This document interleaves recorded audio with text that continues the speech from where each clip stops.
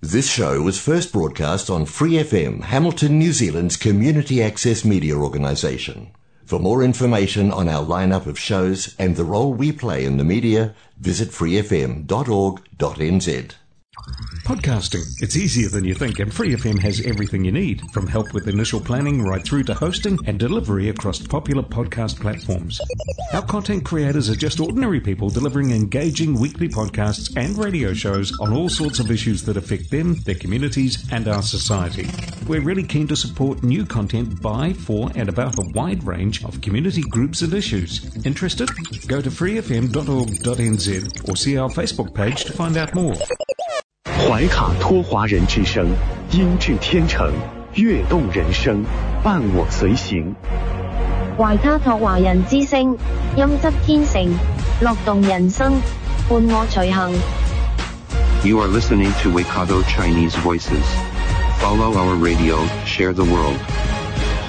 您正在收听的是 FM 89.0怀卡托华人之声广播电台节目，我们在新西兰为您播音。亲爱的听众朋友们，大家晚上好，您正在收听的是 FM 89.0怀卡托华人之声中文广播电台节目，我是主持人建成。听众朋友们，大家晚上好，我是主持人大威，我是主持人莎拉。今天是2019年12月24号星期二，那么同时明天也就是迎来了我们的12月25号圣诞节。那么在此呢，祝收音机前的听众朋友们大家圣诞节快乐， Merry Christmas， Merry Christmas， 圣诞快乐。是的，那么熟悉我们节目的听众朋友们都了解，每周二怀卡托华人之声呢都有一个热线互动栏目，有话好说。自从节目改版扩容以后啊，这个深受大家欢迎的节目已经延长到40分钟了。是的，我们将从7点20分开通免费热线电话0508893733。那么接下来请莎拉和我们分享一下今天的话题吧。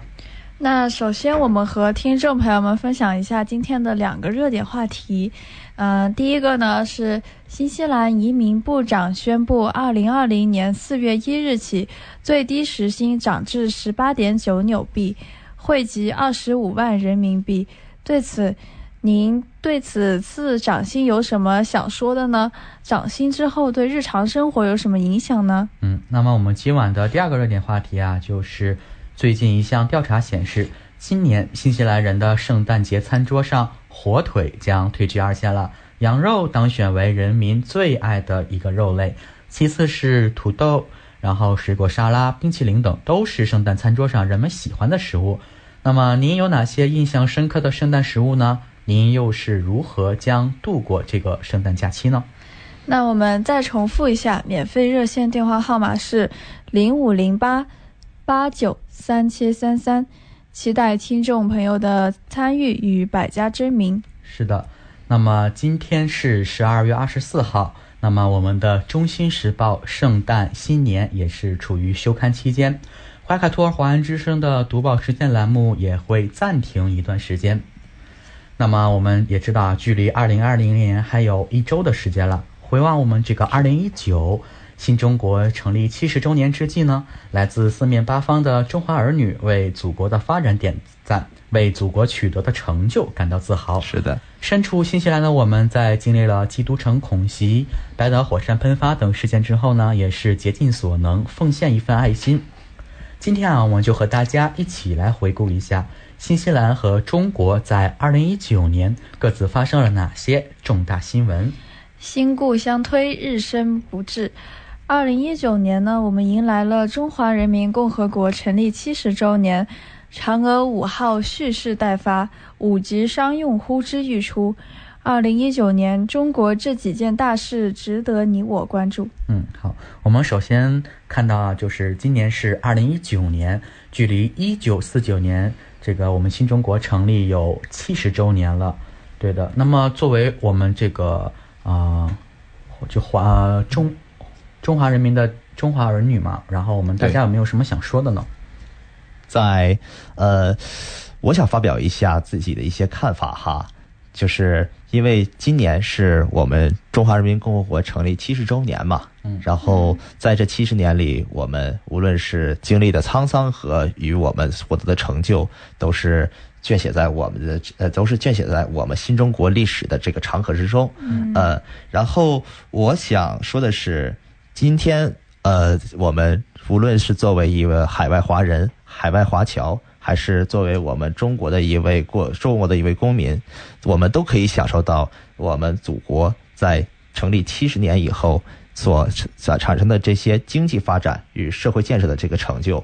我们今天能够有资格、有条件来到新西兰来进行留学，那个建成，你看我们都是留学生，是吧？对。然后，并且我们的海外华侨和海外华人朋友能够来到异国他乡进行地区定居和生活，这个其实是与我们这个国家在这70年来不断的进步，不断的在试错，或者是在其他的方面上砥砺前进而有着直接的关系的对。那么对于我而言呢，像科技的发展，比如说可能在几年前我们需要携带现金出门，但是现在呢，一个手机或者是刷脸支付全部搞定。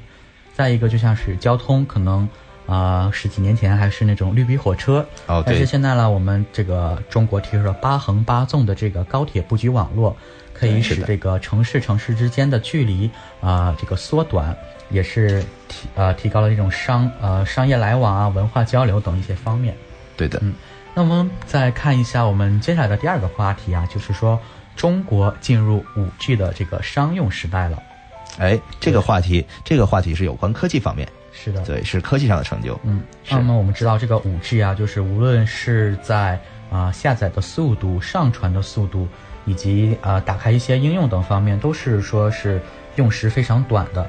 可能在4G 的时候，我们下载一部电影大概需要10几20分钟，但是呢，这个我们进入到5G 商用时代，可能几秒钟就会下载完一部电影。所以说这个随着技术的这个提升我们这个惠及到我们这个人民的利益也是越来越多了。是的。而且全国呢即将有50个城市正式开启5G 商用的模式，然后这些城市包括北京、天津、上海、重庆4个直辖市，以及太原、厦门、成都等46个城市。然后杨洁曾表示，每天将在全国地级以上城市提供5G 商用服务。没错。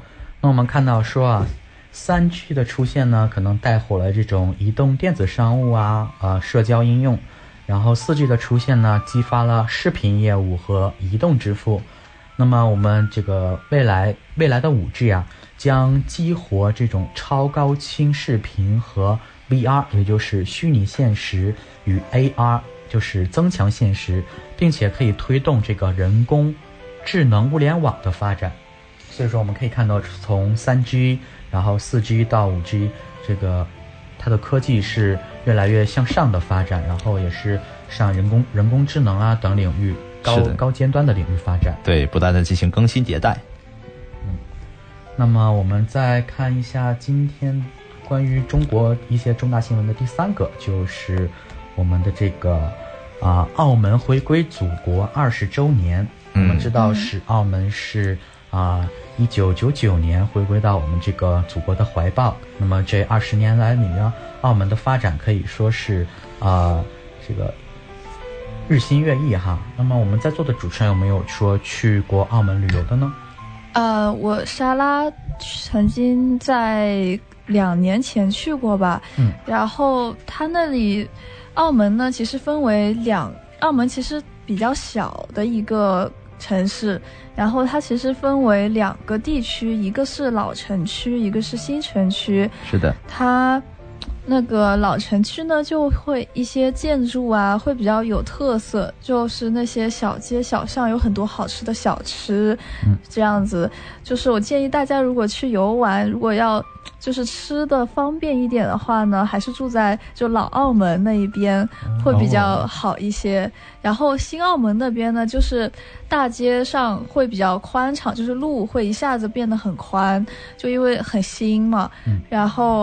然后也非常的干净，然后一些比较现代的，比如说有一个8字摩天轮啊，也造在那边。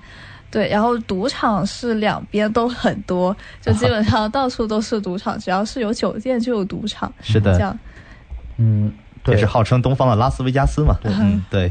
我也有去过几次澳门，然后可能是因为由于大学离这比较近的关系，第一次去给我的印象的感觉就是这个博彩业很发达，赌场什么的。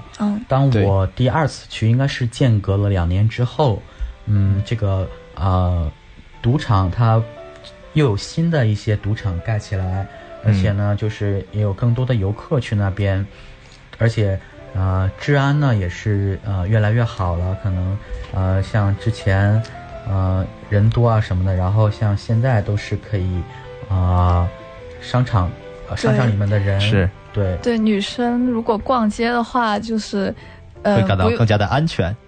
对，安全感超高，也不用愁逛不尽兴，就真的是逛不完那边的商场啊那些，对，都很多，也可以算是一个小的购物天堂。对，对，是的。那我们说完了澳门啊，我们今年还有让我比较深刻的一个新闻，就是北京大兴国际机场的建成。是的，对，这个机场建成，然后开放这个游客有航班出现，然后我看了YouTube 上有一个视频，大概是一个英国的一个博主，他拍了一段视频，就关于北京大兴国际机场。我也有看过类似的。然后他就发出了很多感叹，说像这个一个是装修，然后再一个就是现代化。对的，不需要你的身份证，你直接刷脸就可以登机。这么先进。对，而且就是航站楼与航站楼之间，它这个距离不是说特别的远，可能有的机场要从大西边要走到东边确实有这种情况，有一些机场。对，北京大兴国际机场呢就可以完全解除的这些烦恼。是的，是的。大威有在习总书记参加北京大兴国际机场落成仪式的时候有关注这个新闻，然后并且刚才建成有说过，在 YouTube 上有看到过外国人对于我们大兴机场的点评，这样的视频我也有看到过，是一个美国的博主。对，说明他们外国人在这个博主的这个视频里边，他对大兴机场的评价也是非常高。对，说明我们的这个机场的建设水平应该是举世公睹的。对，基建水平也是越来越好。是对的。那么可能上面就是关于中国，然后在2019年发生的几个比较大的新闻。那么接下来我们把目光转向我们身处的这个新西兰。好的。我们在新西兰可能对我印象比较深刻的第一个新闻啊，就是在3月15号这个基督城枪这个恐袭这个事件。基督城315恐袭。对我这个印象蛮深的。对，是一个沉重的消息，也是。对。然后当时好像就是汉密尔顿的那人居民都好像就觉得人心惶惶的。当时确实有这种感觉。对。而且其中就是新西兰总理阿德恩，就是他在举行媒体发布会中说过一句话，也是让我印象深刻，说3月15号是新西兰最黑暗的一个日子之一，这是一次非同寻常前所未有的暴力行为，许多受这一极端暴力行为影响的人来自我们的移民和难民社区，新西兰是他们的家，也是我们的一份子。但是这起前所未有的暴力行为的人呢，不是我们的一员，而且据说这个凶手是澳洲的有听说。对，没有他们的这个一席之地。是的。是的，这的确是一个让人悲伤的消息，也祝愿我们的国家，我们的新西兰不会再有这样的事情有这样的事情再发生。但是随后呢，这个新西兰就出现了一个这个控枪的一个法令就是说这个枪支管制。所以说我记得有一个美国脱口秀节目叫 Late Show 的一个主持人来到新西兰，然后新西兰总理阿德恩去接机，然后他说他很佩服这个总理做出的一件事，就是这个控枪法案。是的，说在美国可能这个枪支问题是特别严重，而且一直没有得到解决。但是呢，新西兰可能就是在不到1个月的时间就把这个枪支问题给解决了。是这样的。这可能是因为这个案件就影响力会比较大。而且我也应该是在怀大在基督城枪击案发生1周之后举行了这个悼念仪式。对，当时有在我们怀大的图书馆，对，就是那个小广场那边。对，然后怀大图书馆门口好像有用粉笔，大家都可以写悼念词，然后还有一些小蜡烛就排成一条很长的，还有新鲜的鲜花，对，都摆在我们图书馆的门口。对，而且其中我有看到像中文。像愿新西兰和平，保佑基督城，然后像毛利 Q 啦，对，英文就是好像各种各样的阿拉伯文都有，各种语言都有，对的，所以说可以从这个事件看出，就是在发生事件的时候，新西兰人民的这个心还是说是团结在一起，大家的心都还是比较热情的，是的，可以这么讲，是。再一个就是关于前几天这个白岛火山喷发，是对这个有一些人员伤亡。对的，我们也讨论过说支不支持再就是设这个为旅游的景点。对。那么而且也是说有各种人员资源过来协助，像直升机。然后像还有好像我听说有一个新西兰人民他自愿开船过去救人，这个新闻我有看到，说是而且还是来自我们的汉密尔顿地区，是吧？说是为了庆祝生日嘛，然后开了一艘船在那边，然后结果就是遇到火山喷发，然后他用自己的船救出了应该是几名，6名还是2名的这个遇难人员，那也可以说是英雄之举的。对。那么我们谈论到了这个中国和这个新西兰在2019年度发生的这个年度新闻事件，也是希望我们这个2个国家之间的这个人民就是可以生活越来越幸福，然后2国之间的无论是经贸教育文化的往来也是可以越来越频繁，然后2国之间相互沟通，然后更加走上一个新的台阶。是这样的。对，希望我们即将到来的2020年，我们中国新西兰的人民的生活和我们2国的关系会越来越好。对，那也希望就全世界各地来新西兰的留学生会相处得很融洽。是这样的。好了，那么以上呢就是我们本期这个年度时事回顾的这个所有内容了。那么一段好听的歌曲之后呢，就进入到我们今晚这个热线电话栏目有话好说。那么我们的免费热线电话是0508893733，我们将在7点20分左右为您开通，感谢您的参与。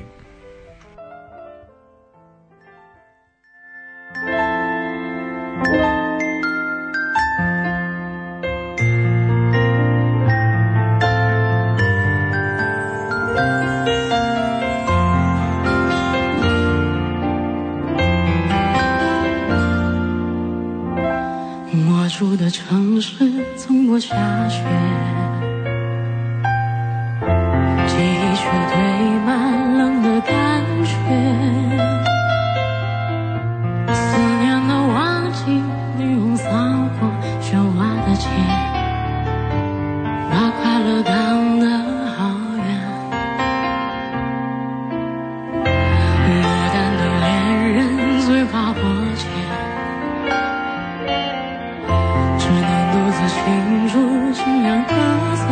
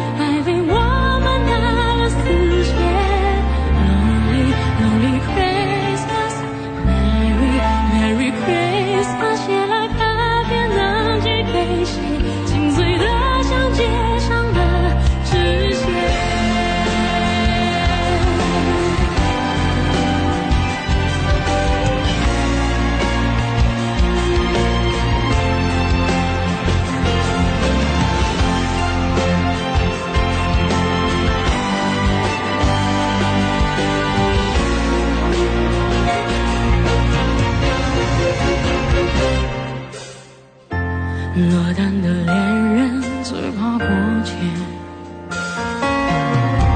只能独自庆祝尽量大醉。我爱过的人没有一个留在身边，寂寞它陪我过夜。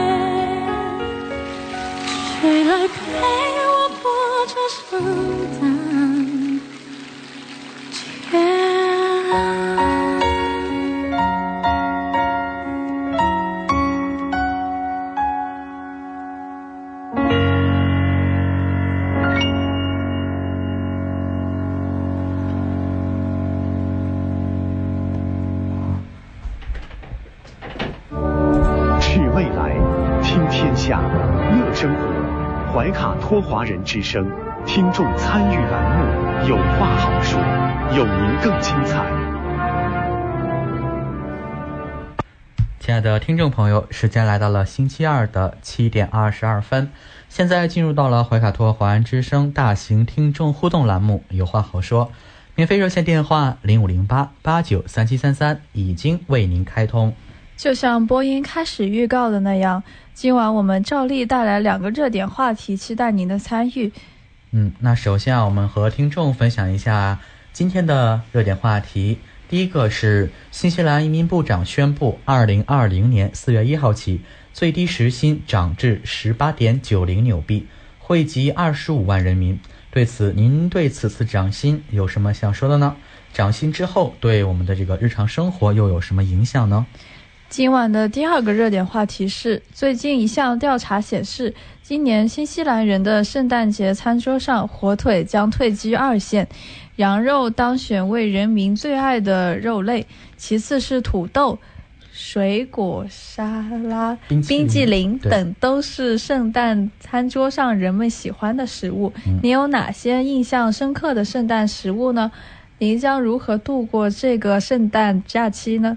是的，欢迎各位听众朋友们积极参与我们的互动栏目，然后拨打我们的免费电话0508893733。那我们来先看一下我们这个第一个话题的一些背景资料哈。好，就是说从2020年开始，新西兰的最低工资会上调到 18.9 纽币每小时。对，那的确是个好消息。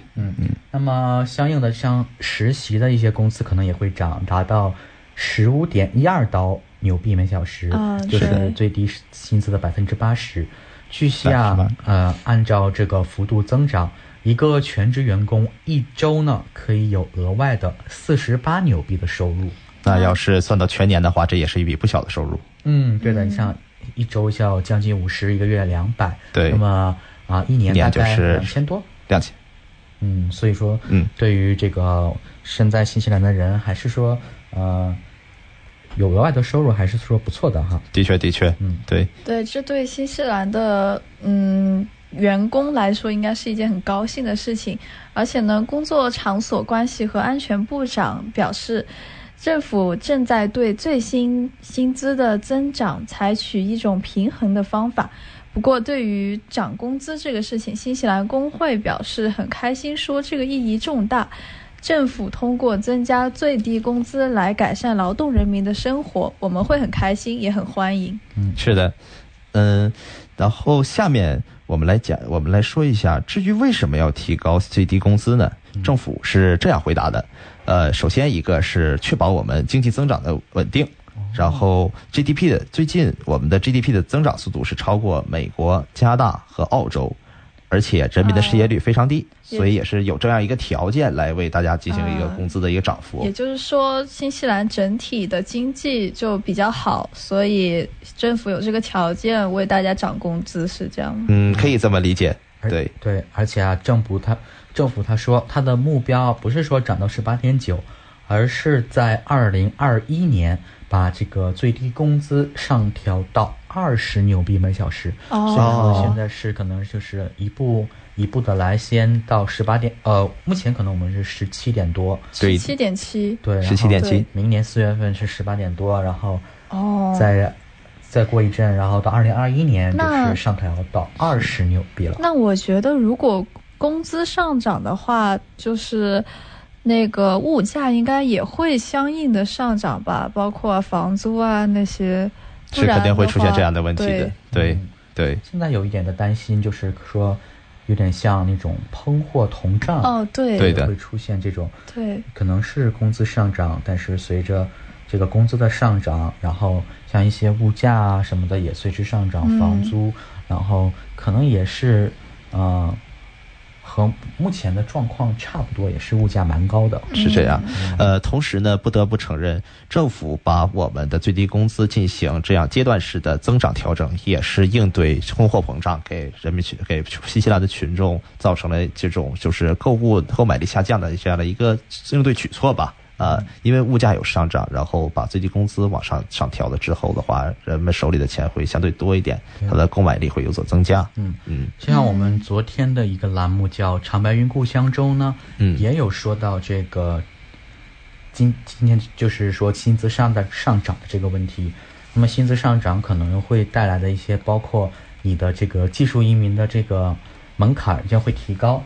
对，可能以前大概是需要多少钱？好像是要21块几的每小时的，要达到要求。对，然后那么涨了之后呢，你就可能要到25块5了。对，那就好像更难了，对移民来说。对，虽然说1个小时涨了几块钱，但是累积起来就很多。对，那么除了这个移民啊，还像基本技能工签的这个薪资门槛也是有所提高的，包括这种低技能，如果说是像2020年2月24号起呢，时薪是21.67纽币或者是更低，那么你就是从事的可能就要属于低技能工作了。但是在之前，也就是从18年的11月份到2020年的2月份，就是如果时薪说是21块2毛4纽币或者是更低，那么从事的就是低技能工作。对的，对，所以说这个薪资的调整啊，就是可能不光带来的是生活方面的一些影响，可能包括一些申请移民啊，然后包括学生打工再包括一些工签的申请方面吧。对，这些都是会有一定的影响。然后那我们来看一下今晚的第2个话题啊，就是算是比较轻松一点的了，是关于这个新西兰人圣诞大餐都吃一些什么。对，那么有一项调查说啊，今年新西兰人的圣诞节餐桌上呢，火腿将退居2线，羊肉当选为人们最爱的肉类了。是这样。对，我觉得吧，在新西兰的一些各大超市里买的羊排回去烤一烤或者煎一煎，我觉得还是很好吃的，很好吃。的确是这样。对，那我们也看到说，调查显示，有34%的受访者表示将选择羊肉作为圣诞大餐的一个主菜，有33%的受访者表示呢将选择火腿作为主菜，还有13%的人啊说想选择一些牛肉。像除了这些肉类啊，然后可能还会有像一些土豆，然后像一些水果沙拉，还有其实占比最多的就是这个新西兰的一个奶油蛋白甜饼。奶油蛋白甜饼，这个我在 homestay 有听说过这个东西。是不是一个脆脆的，然后里面有白白，但是我吃过这个，很甜，对，很甜，很甜，是的，简直就是热量炸弹哈。对，我刚就是我来电台之前呢，刚从超市过来的，就看到有很多人买这个奶油甜饼。对，但是可能就比较符合外国人的口味，新西兰的一个圣诞必吃佳肴之一了哈。那我们主持人们有没有对这个你们印象比较深刻的圣诞节吃的食物呢？我觉得印象比较深的就是火腿和火鸡吧。火腿和火鸡。在大威有在我最初登陆新西兰的时候住在我的本地的 homestay 家庭里边，然后有度过了2个圣诞节。我最有印象的是在第一个圣诞节里，他们家庭给我做的一个叫做肉松千层饼。这个东西是什么派吗？是类似于一种派，对，然后中间加有奶油、牛肉，然后还有面饼这样的东西。听上去就很好吃。他们做的比较美味，这个是我的住家妈妈做的。对，这个味道其实到目前为止也让我比较怀念。对。那对于我来说呢，比较深刻的就像是甜点了。因为我比较喜欢吃甜食。那么印象深刻的第一个就是这边的一个英式的甜点叫 trifle， 对 TRIFLE， 是一个比较英式的一个甜点。它是一种类似于就像制作方法很简单你只需要一块海绵蛋糕，就从超市买那种 sponge cake， 然后切成小块，然后你可以用一些啫喱或者是一些罐头的那个水果汁将这些蛋糕浸湿，然后呢上面铺上一层 custard， 你可以它铺上一层蛋黄派卡士达酱。对，你可以从超市买那种现成的，也可以自己做很简单，就是牛奶、糖、custard powder， 就那种泡打粉，然后搅一搅铺上面，然后最上面就是一层奶油了。是不是口感软软的，然后甜甜的？对，可以加点水果，我觉得也很好吃，印象很深刻。是的。再一个可能就是各种各样的水果沙拉、蔬菜沙拉。对，因为去年也是和我的homestay 的一个 Kiwi 家庭一起过，各种各样的沙拉加火腿加甜点，就是在圣诞节的时候这一桌圣诞佳肴的丰盛。是的，非常丰盛哈。然后大卫还想到了，就是在我住家时，其实经常有吃的一种饭后甜点。其实饭前我们家的小朋友就经常把这个甜点吃光了，因为是一种杏仁做的布丁。对，它是需要当天是头一天的晚上把它制作好，然后在冰箱里进行冰镇，然后第二天在我晚餐之前拿出来，里边有杏仁碎、花生碎，然后还有奶油，还有我们家小朋友非常爱吃的那个 raspberry 的冰淇淋，对，树莓口味的冰淇淋，然后搅拌在一起，然后拿出来吃，非常美味。你说的这种布丁，我好像在新西兰电视有一个美食频道，我看到有教怎么做。那个美食频道我好像有看过，应该是 chef 吗？每周星期四吗？还是我好像是昨天就看到，昨天是周一。我有记得有一个是这个美食节目的。是的。那就是你们就是有没有什么印象？就是当你们去超市的时候，然后看到这些Kiwi 们买一些什么食物，觉得让你们比较印象深刻的呢？说我们这里说的主要是圣诞节的食物。平时的也可以。平时的。说到这里，我对 Kiwi， 我的 Kiwi， 无论是我的住家还是包括我在上大学时期，我的 Kiwi 同学一起出去进行超市购物时，他们买的最印象深刻的一个食物就是他们新西兰特产的马麦酱。对，不知道你们有没有尝过这种食物？是黑色的对吗？对，是它的颜色是偏棕，然后对，然后是蘸饼干的吗？它一般是蘸面包和饼干，尝起来有一种咸的味道。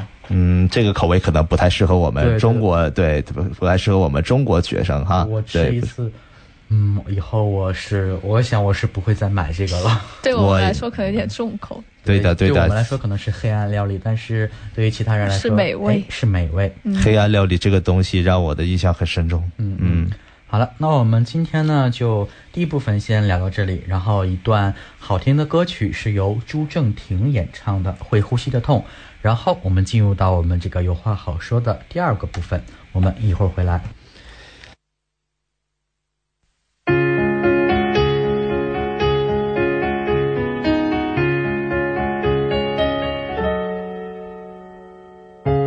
在东京铁塔第一次眺望，看灯湖模仿坠落的星光，我终于到达，但却更悲伤，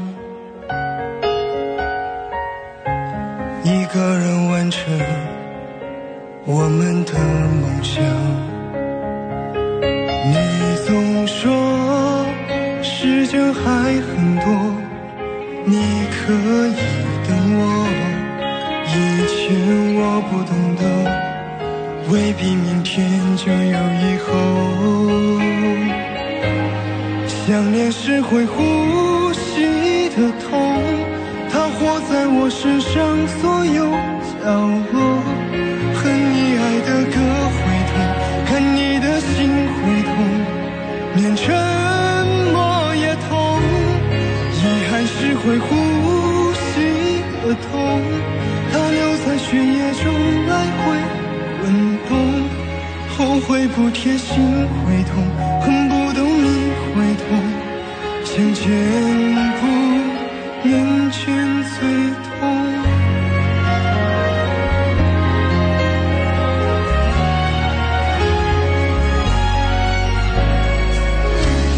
没看你脸上张扬过哀伤，那是种多么寂寞的倔强。你拆了城墙，让我去流浪，在原地等我，把自己捆绑。你没说你也会软弱，需要依赖我，我就装不晓得自由移动自我的过。我发誓不再说谎了，多爱你就会帮你多记得，我的微笑都假，灵魂像漂浮着，你在就好了。我发誓不让你等候，陪你做想做的无论什么。我想若越来越渴，怕心被人触碰，你回来那就好了，能重来那就好了。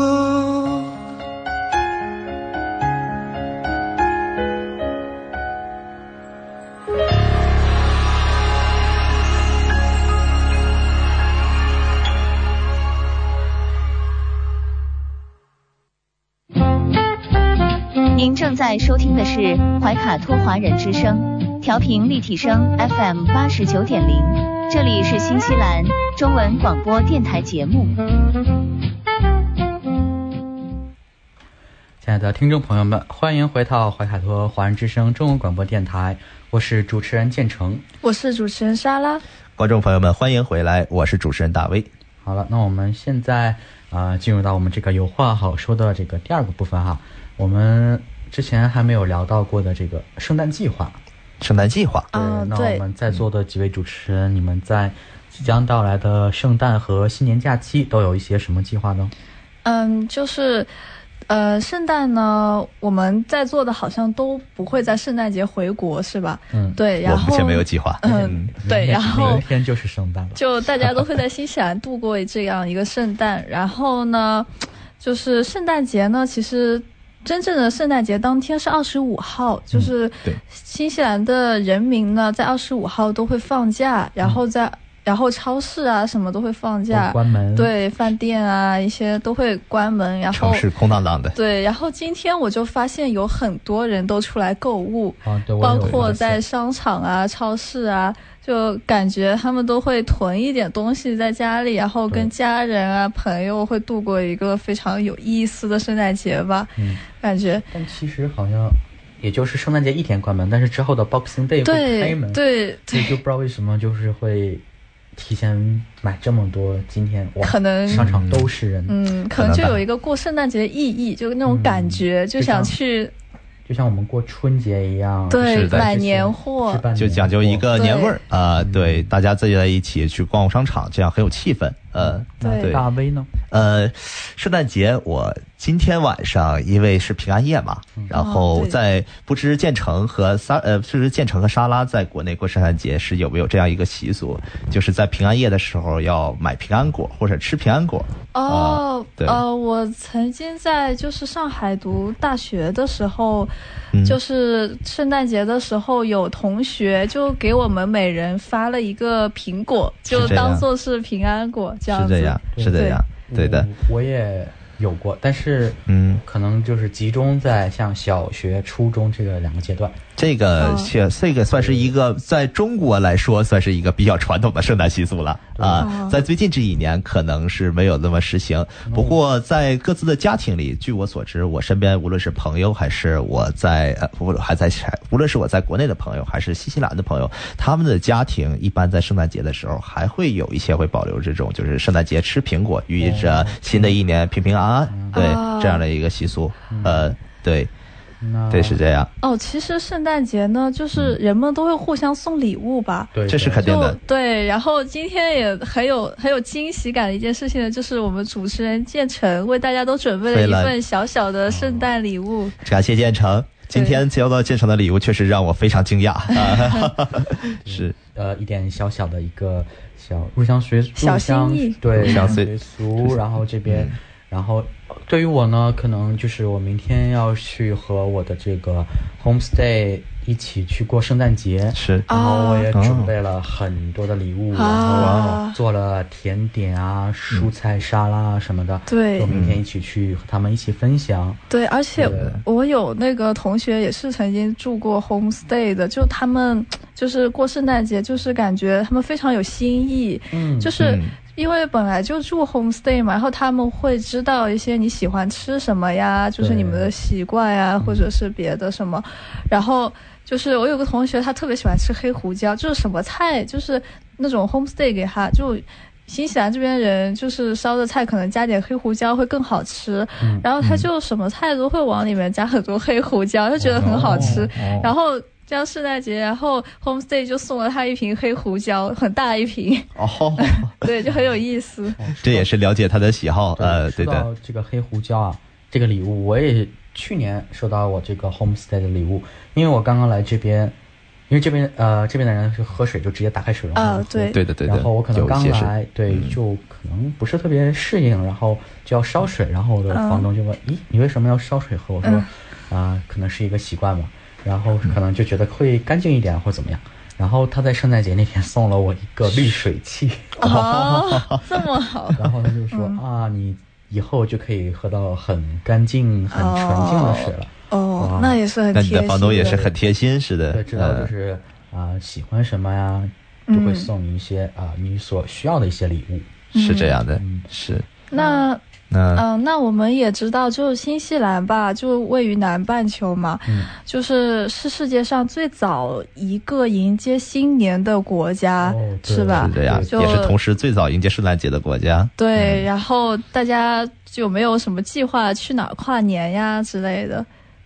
说到这里呢，大威有想到，因为我2014年就有来到新西兰了，然后刚开始的2年是有跟住家在一起，当时因为住家都有小孩子嘛，有一个还是3岁的，算是小宝宝所以说跨年的时候相对来说比较安静。我当时因为个人交通的问题，当时没有买车，然后所以说跨年都是在床上跨的年，正常睡了一觉，睡了一觉，然后对2015、2016就到了然后等到2017年的时候，我记得是和我的一个朋友，他当时是和我关系比较要好，他是虽然说不和我是一个专业然后有去奥克兰的天空塔。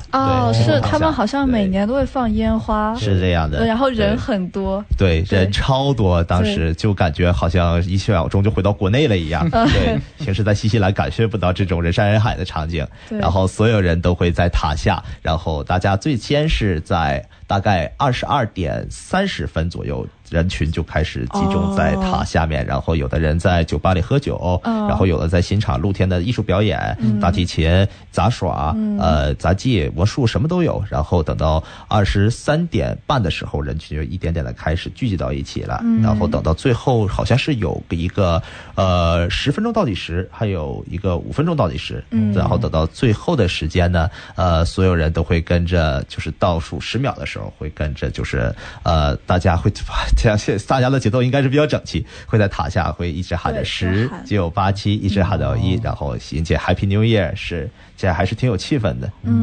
对。然后莎拉去年呢是在新西兰的惠灵顿跨的年。对，虽然说已经年底了，就是有很多商店其实也不开门，他们要到1月头上才会开。对的。然后但是呢，惠灵顿的跨年也是有烟火的，是在就是惠灵顿靠海一个 waterfront 那里。waterfront， 对。然后，那里是惠灵顿的，那里是惠灵顿的内港，如果我没记错。对。然后呢，就我是住在离那边比较近的一个酒店嘛，然后就到晚上11点多的时候，大概11点半多吧，然后就准备出门往那边走嘛。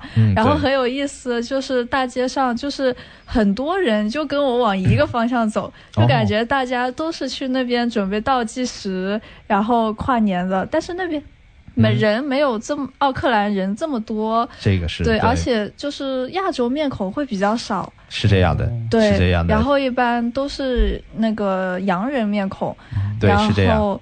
对，然后倒计时的话，大家可能会喊个19、8、7、6、5、4、3、2、1，然后这个是那边海上，对，那边海上就会放烟花，还有waterfront 这边岸上，它好像有几座建筑好像也放了烟花。那样如果这样想上去，如果要是这样的话，虽然大卫没有在惠灵顿像莎拉这样跨过年，但是仔细一想，这个画面其实还是挺浪漫、挺好看的，因为它是在海上，对，它是在海上，对，海上和你在海边码头的高层建筑物上面一起放烟花，就有人那种海天一色的那种就是景象。对，就感觉就是本来乌黑一片的海，然后被烟花点亮，然后各种颜色、各种形状、图案，就感觉还挺好看的。是，对，点的通红，点的通绿，这样的颜色却五颜六色、五彩斑斓。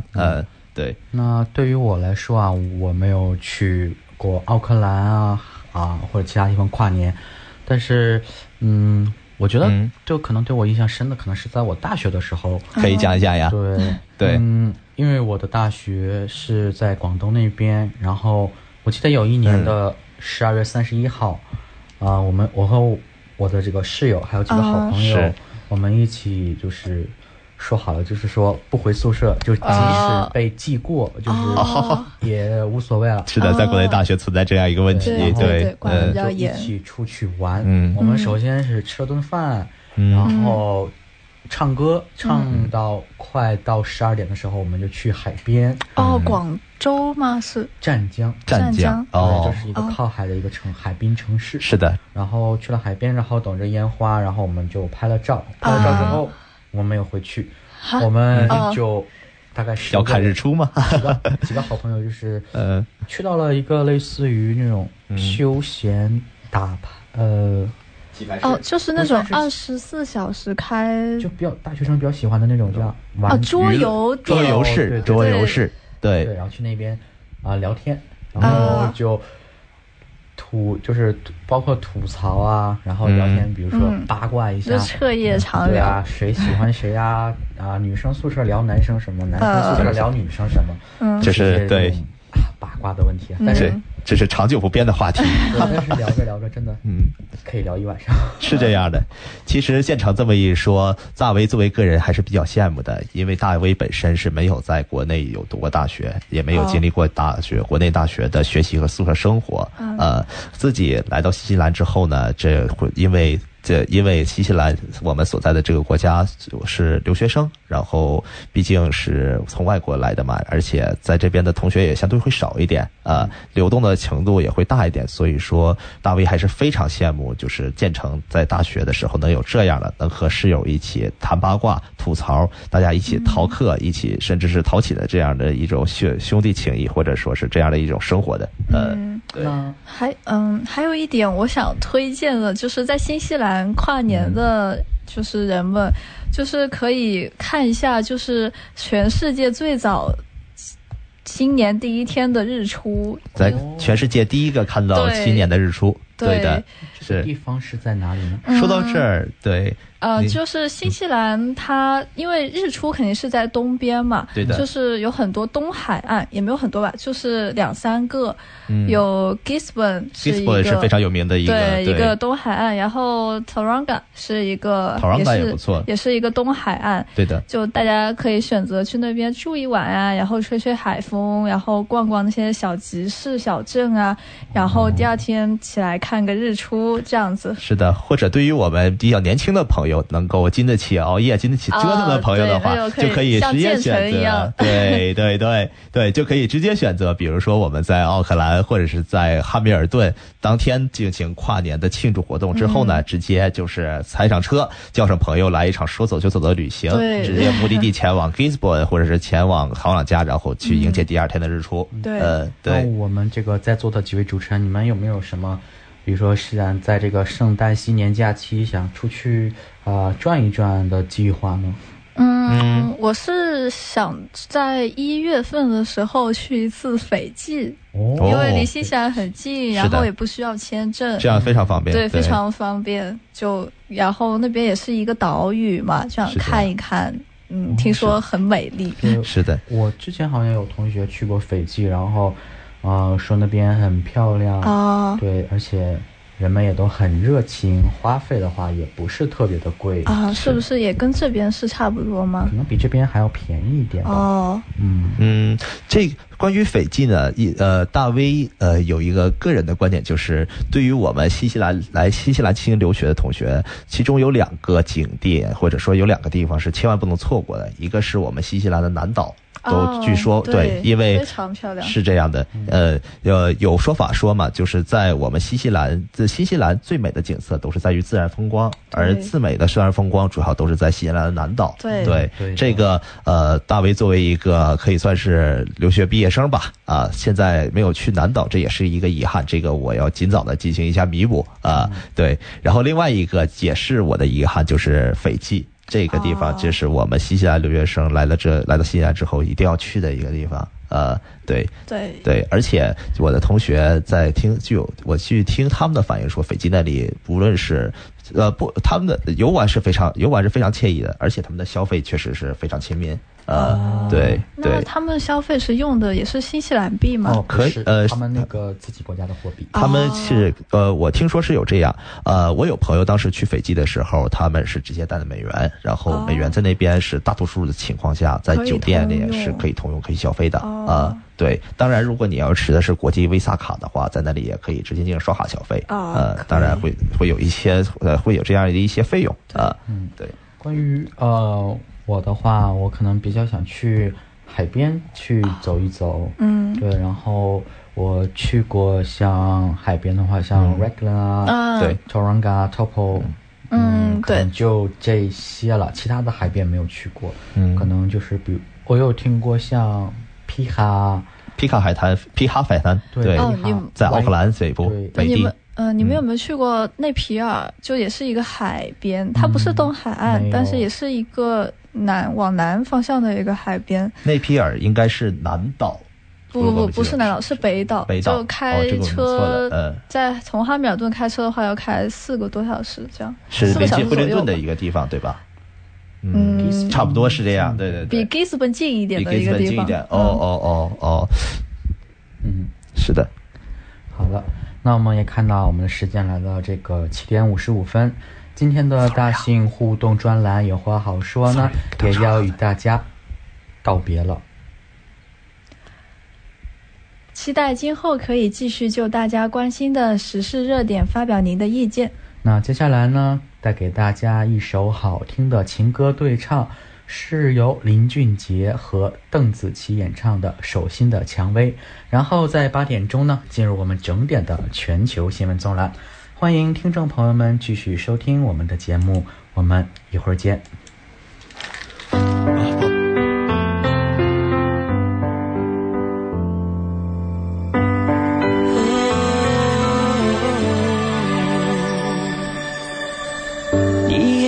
超载的眼泪，整个是绝望和心碎。我可以看见你忍住伤悲，那一双爱笑眼睛不适合皱眉。你目光独有的温暖，是不会熄灭的明天。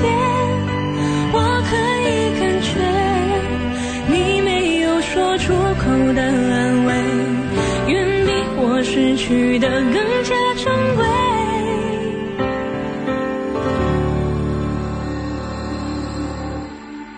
手心的蔷薇，自伤而不自觉，你值得被疼爱。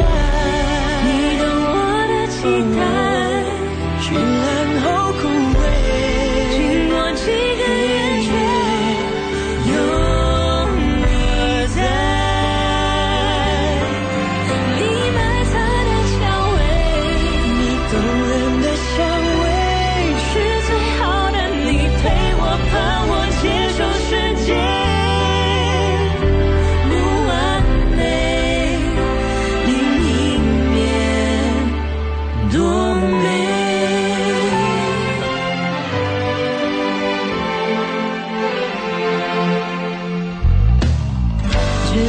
写下所有遇见，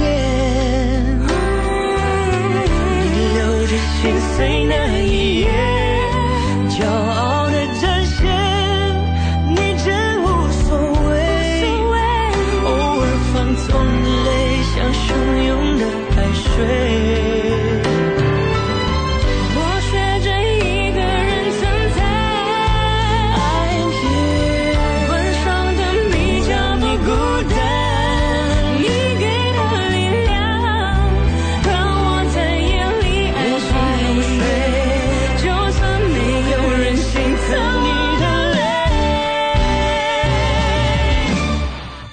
手心的蔷薇，自伤而不自觉，你值得被疼爱。你懂我的期待，绚烂后枯萎，经过几个月却有你在。你埋藏的蔷薇，你动人的香味，是最好的你陪我跑。接受世界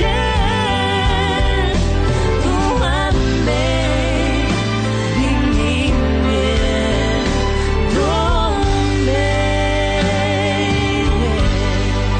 手心的蔷薇，是孩子的纪念。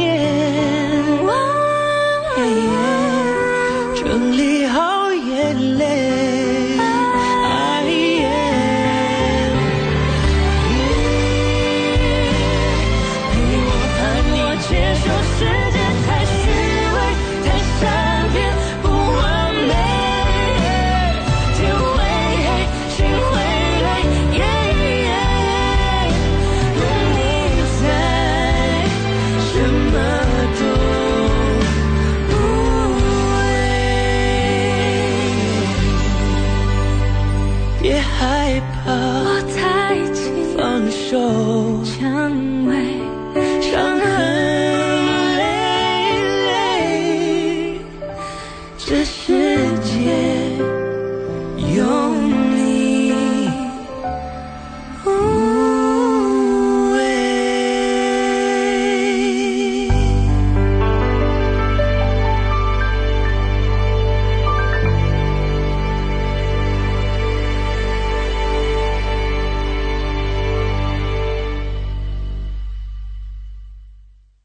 怀卡托华人之声，音质天成，悦动人生，伴我随行。懷卡托華人之聲，音質天成，樂動人生，伴我隨行。You are listening to Waikato Chinese Voices. Follow our radio, share the world. 您正在收听的是 FM 89.0怀卡托华人之声广播电台节目，我们在新西兰为您播音。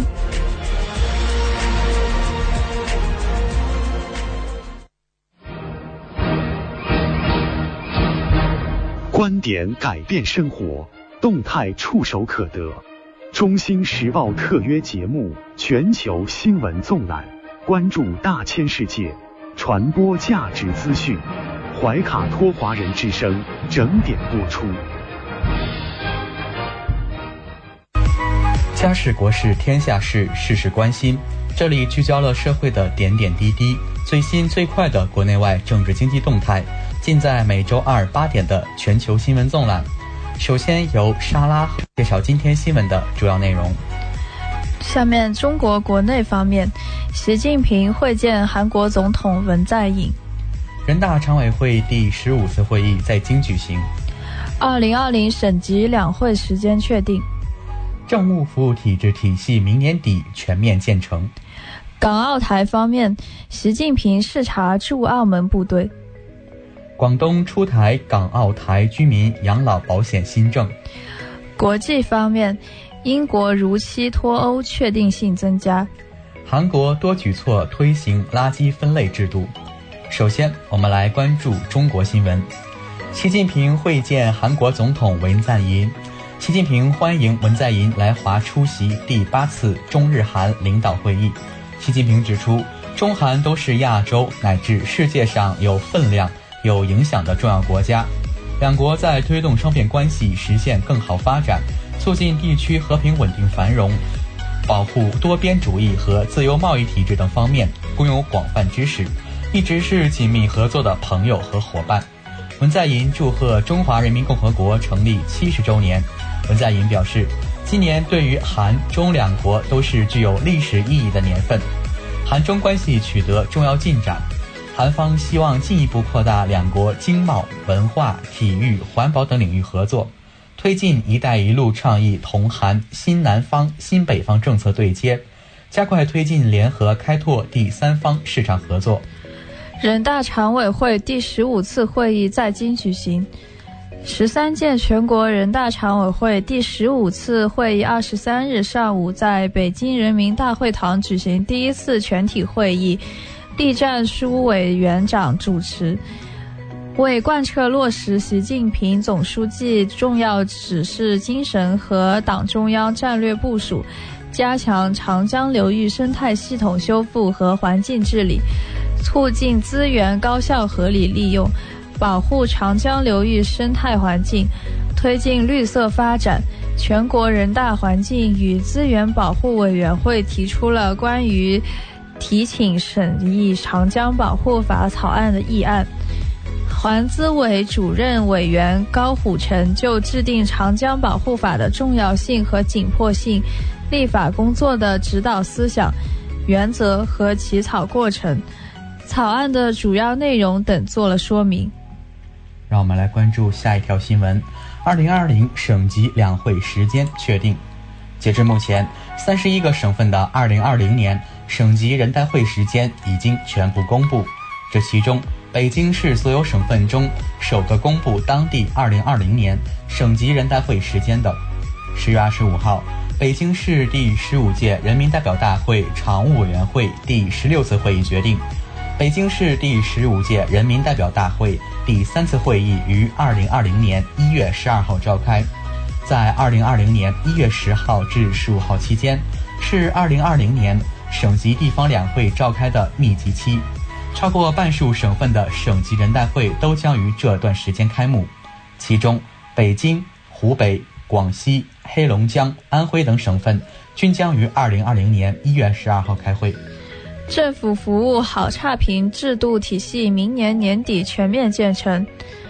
根据国务院办公厅近日印发的《关于建立政府服务好差评制度，提高政府服务水平的意见》，2020年年底前，全国建成政务服务好差评制度体系，建成全国一体化在线政务服务平台好差评管理体系。各自政务服务机构、各类政务服务平台全部发展好差评，建立好差评制度，在人民政府和人民之间搭起桥梁，拉起纽带，让人民在人民政府的政务服务过程中有了更多的话语权。要想保证政务服务好差评制度始终在法治轨道上健康稳步发展，需建构一系列配套制度，以确保好差评及对好差评评价的客观公正性。同时需历届为相对人的好差评而从的做法，建立科学的评价机制。让我们来关注下一条新闻。近30所高校经对1300多人，让严进严出成研究生培养常态。近日，近30所高校公布了超过1300名硕博研究生的退学名单，其中包括清华大学、复旦大学、中国人民大学等知名高校。高校清退不合格学生今年频繁进入公众视野。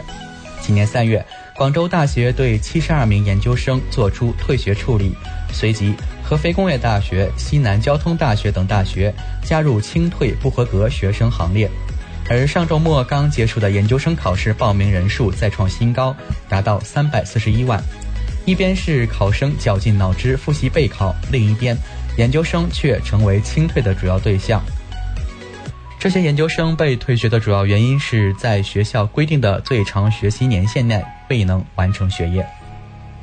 港澳台方面，习近平视察驻澳门部队。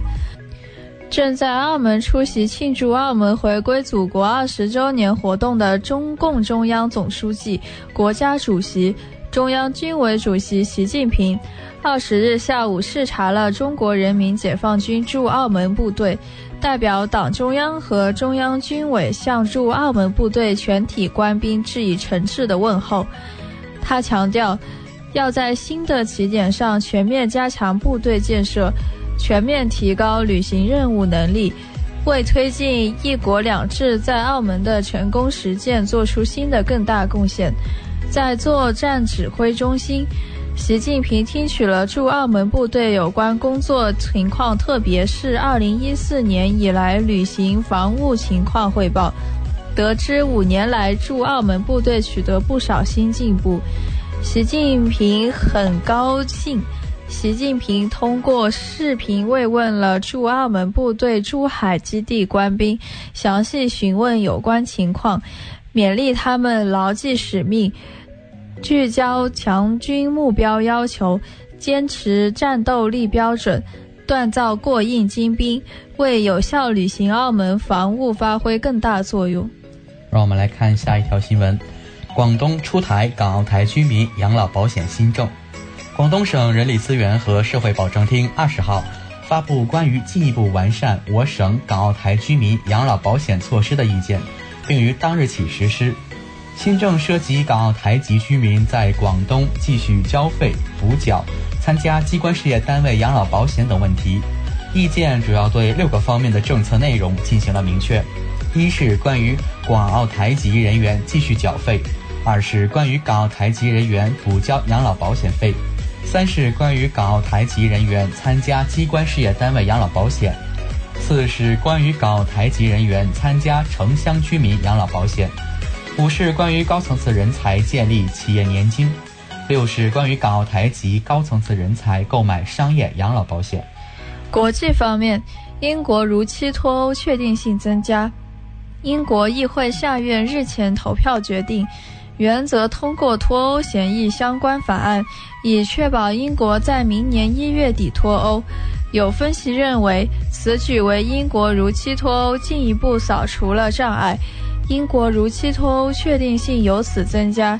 英国议会下院此次进行的是2读投票，按规程，法案在2读原则通过后进入委员会审查阶段，最终投票预计将在明年1月举行。让我们来关注下一条新闻。从1995年起，韩国开始实施垃圾分类制度，并根据居民的排放量收费。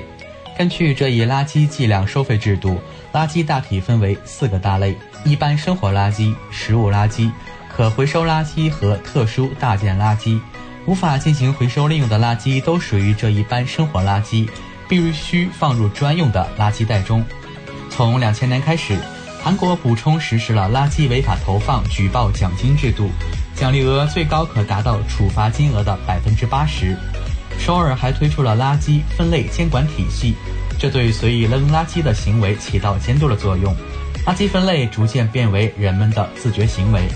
以上就是今天8点整全球新闻纵览的内容。接下来为大家带来一首由洪之光和于迪演唱的《故乡的云》，然后在8点15分左右来到我们改版后全新推出的栏目《人在旅途》。主持人和您一起分享中国、新西兰两地不容错过的风光景色。特别提醒喜欢旅行探索的听众朋友们注意收听，我们马上回来。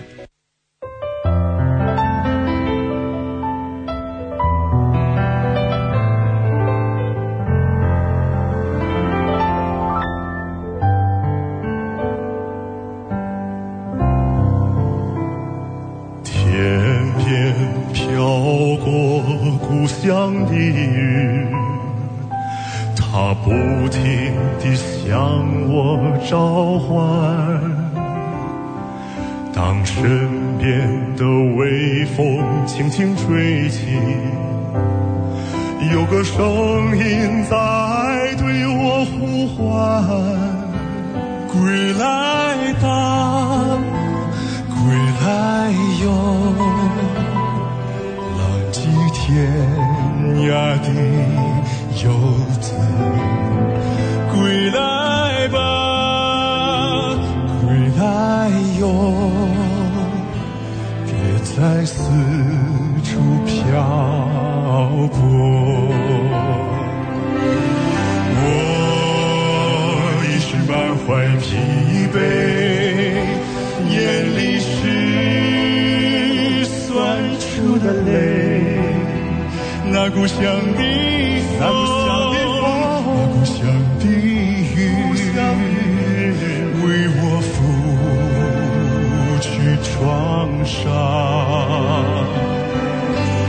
我曾经豪情万丈，归来却空空的行囊。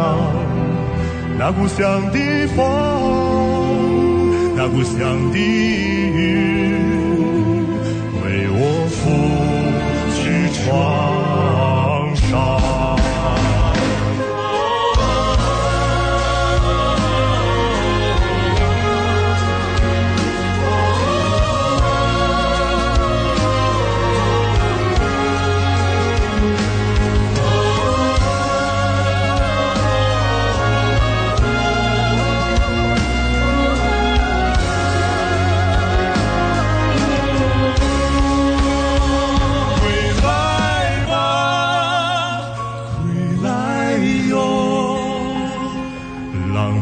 天涯的游子，归来吧，归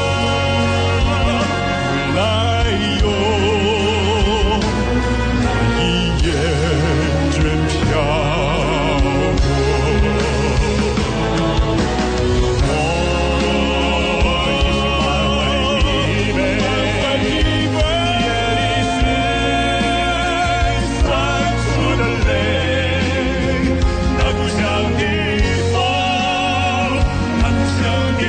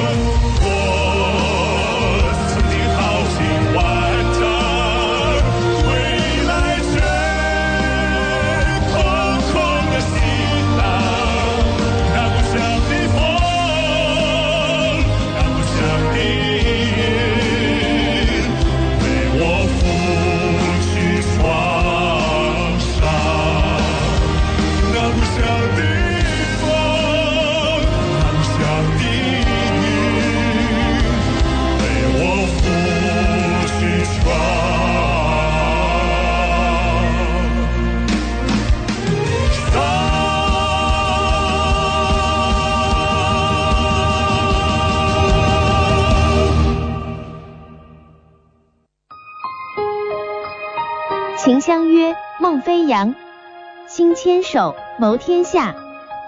怀卡托华人之声风光导览单元，人在旅途，带您发现自然之美。世界那么大，我想去看看。听众朋友们，大家晚上好，这里是 FM 89.0怀卡托华人之声的人在旅途，感谢您继续守候怀卡托华人之声，我是主持人建成。听众朋友们晚上好，我是主持人大威，我是主持人莎拉。现在是我们电台改版后全新推出的一档节目《人在旅途》，就像这个名字一样，我们将要和大家一起来聊一聊旅程中的风景。是的，让我们现在就开始一场说走就走的旅行。没错。那大威，我们今天的首个新西兰目的地是哪里呢？好的，建成。那下面由大威为大家介绍一下，在我们新西兰有一个地球最大的海蚀溶洞，叫做瑞克瑞克海蚀溶洞。在新西兰拥有许多奇特的地貌景观，不过由于新西兰的国土面积比较小，所以大部分的景观虽然奇，但却不是地球上同类景观中最大的。不过新西兰北岛北部的东海岸有一个目前地球上发现的最大的海蚀溶洞，它的名字叫做瑞克瑞克海蚀溶洞。瑞克瑞克海蚀溶洞的名字呢，是来自于毛利语，意思是暮色或者是水面跳跃之光。它位于新西兰北岛北部的东方的海洋之中，旁边呢就是新西兰著名的潜水圣地之一，叫做琼奇士群岛。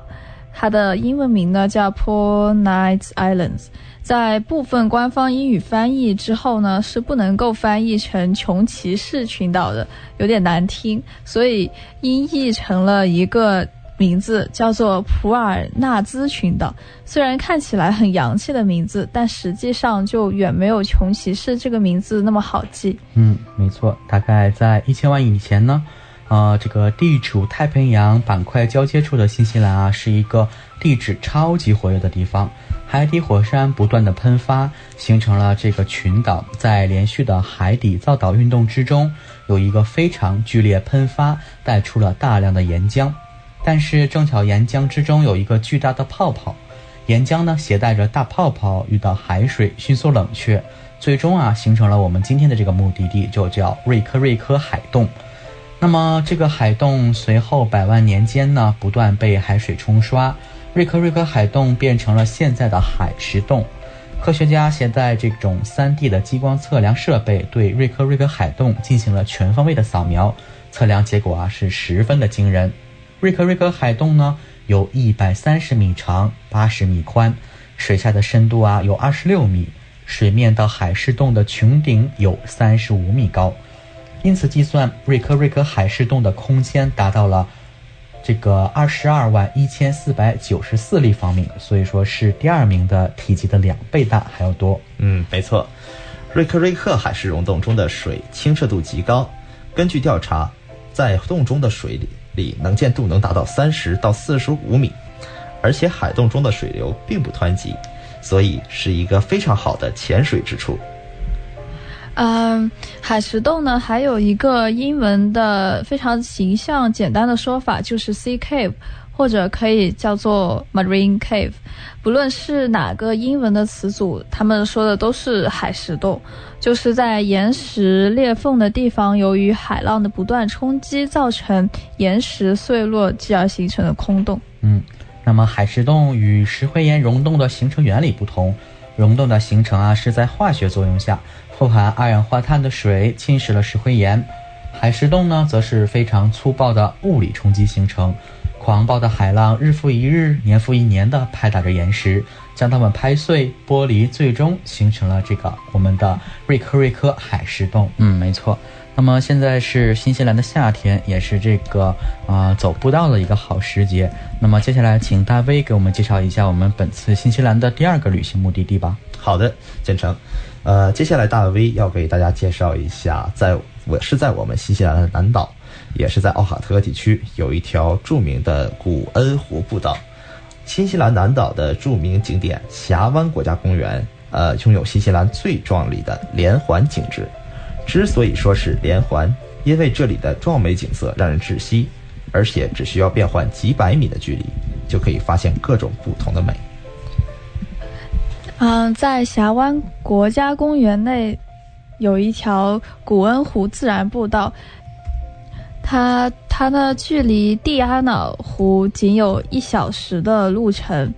这里的步道苔藓覆盖，原始的山毛丛林覆盖着岩石山坡，但是呢，步道的周围还点缀着湖畔山脉，就是非常的美丽。是的，古恩湖步道呢，它是用晃晃悠悠的速度走起来，也只需要大概45分钟就能走完，共计大概1.4公里的这个步道距离。不仅成年人毫无压力，就是连一些老人或者小孩子都可以完全走完全程的。那的确是挺适合我们的。对，在这条步道呢，全年都对游人开放，不过夏季人数略多，冬季游客就比较少了。如果你喜欢观察自然景色，那么秋天和冬天到这条步道上来进行小小的徒步是非常合适的，而且没有游人能挡着你的镜头。是一个拍照的好地方。对的。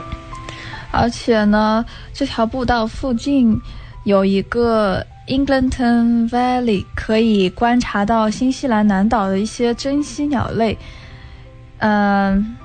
比如说短尾蝙蝠或者长尾蝙蝠这种。对，没错。那我们听完了新西兰的这个2个优美的自然风景，那我们把目光转向国内。本期呢，我们国内的旅游景点也是非常的这个美丽，它就是位于云南省的大理和洱海。那么接下来请大威给我们介绍一下我们本次的目的地吧。好的，想必很多朋友都知道，云南是我们国家有着非常优美景色的一个地方，有着彩云之南的美称，而大理就是在我们云南中的一颗明珠。今天我给大家介绍一下在大理玩，并且大理一些主要的景色。苍山不没千秋画，洱海无弦万古琴。这里是西南丝绸之路和茶马古道的交汇点，是亚洲文化十字路口的古都。这里既有神秘而古老的南绍大国历史，又有多元的民族宗教文化和独特的白族民风民俗。从这里出发，你还可以看到古村落沙溪，因舌尖上的中国而扬名的诺邓。你想仰望苍山遥看云海吗？你想寄情洱海归隐于田吗？那就让我们相约大理吧，走遍大理、沙溪、诺邓的3条路线。这个一条路线呢是一个需要安排4天的行程，但是可以拆分成3个路线，其中路线1、2可以随意排序，但是个人建议接下来的路线3安排在最后，因为接下来可以前往丽江看那秀美的镇西北。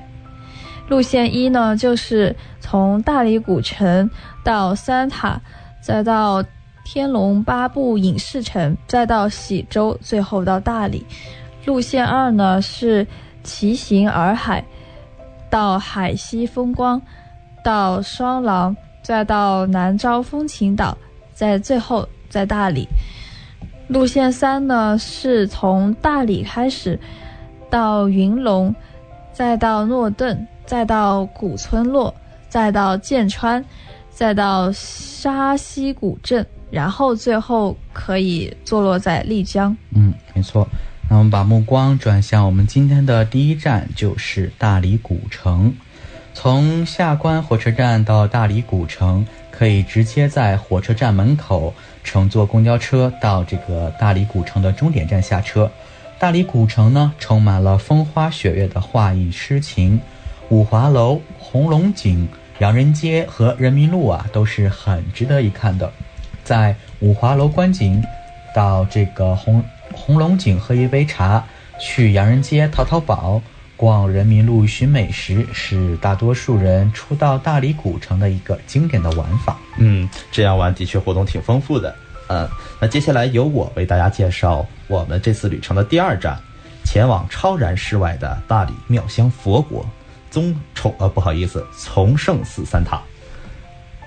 大理三塔是大理的标志性建筑，到了这里会有一种超然于世外的脱俗感。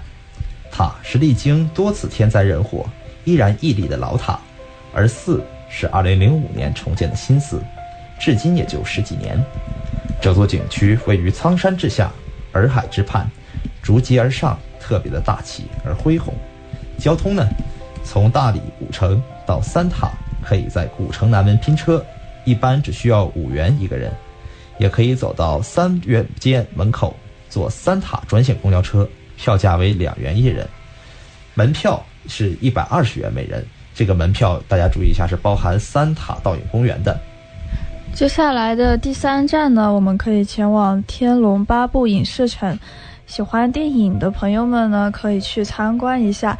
从三塔出来，可以直接在门口包车去天龙八部影视城，两地的距离呢不到5公里，车费大约3块钱一个人。大理天龙八部影视城是一个类似于横店的影视基地，在这里面可以领略唐宋时期的历史风采，尤其是金庸小说里天龙八部里面的各种建筑与历史文化。其中呢可以分为3大片区，第一部分为大理国，包括大理街、大理皇宫、镇南王府。第2部分呢是辽国，包括辽城门和大小辽街。第3部分呢是西夏王宫和女真部落。喜欢金庸文化的游客倒是很值得来这里一看，而且这里的开门时间是每天上午9点开始和每天下午1点开始，会有仪仗队伍出来宣召开城。门票也不是特别贵，52元一个人，开放时间是早晨9点到下午5点。没错。那么我们刚刚说啊，就是说大理洱海玩3天，但是呢我们今天介绍第1天的其中几个景点，那么可能会在接下来的几期为大家继续介绍我们这个云南的经典玩法之路。是的，以上就是我们这个人在旅途的这个全部栏目，希望听众朋友们喜欢我们今天一路的风景。在这里，主持人提醒大家劳逸结合，时常和自己的家人朋友一起游览大好河山，让我们一起在路上。那接下来为大家带来一首优美的女声歌曲之后，随后请收音机前的小朋友准备好收听潇潇姐姐今晚有趣的睡前故事，不要走开哦。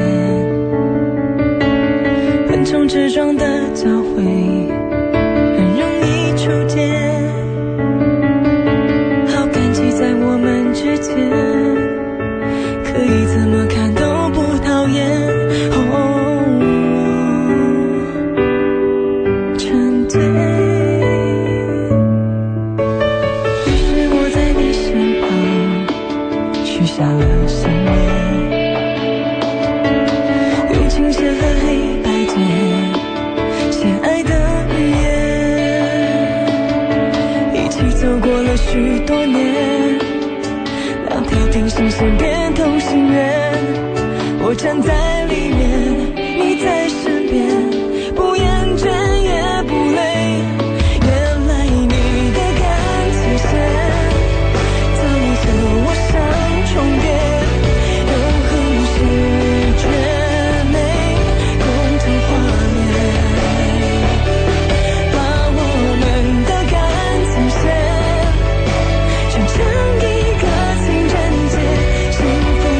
铭刻在指尖。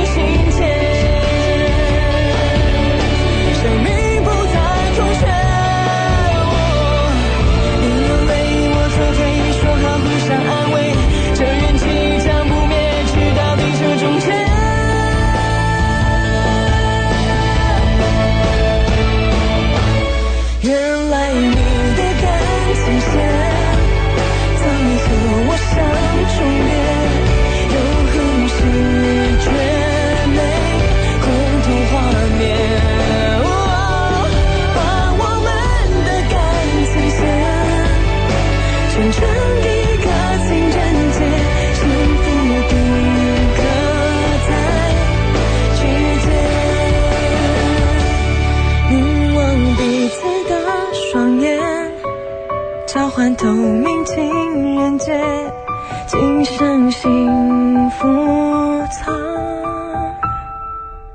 之间。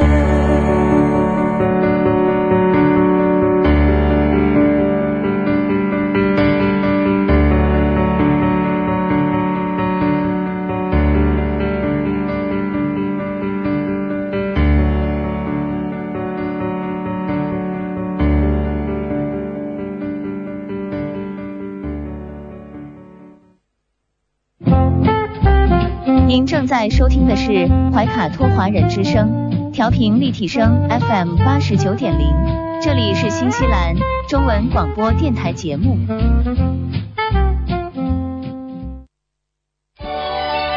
晚安宝贝开始播音啦，这里有宝宝喜欢的睡前故事，陪伴大家好梦甜甜。祝大朋友小朋友们晚安。收音机前亲爱的小朋友们，大家晚上好，我是你们的潇潇姐姐。时间呢来到了星期二的晚上，今天呢也是一个非常特别的日子，今天呢是平安夜。那潇潇姐姐也祝各位小朋友们在这个日子里可以开心快乐。那今天潇潇姐姐就继续为大家带来有关于圣诞节的故事。首先呢是三只熊过圣诞节的故事。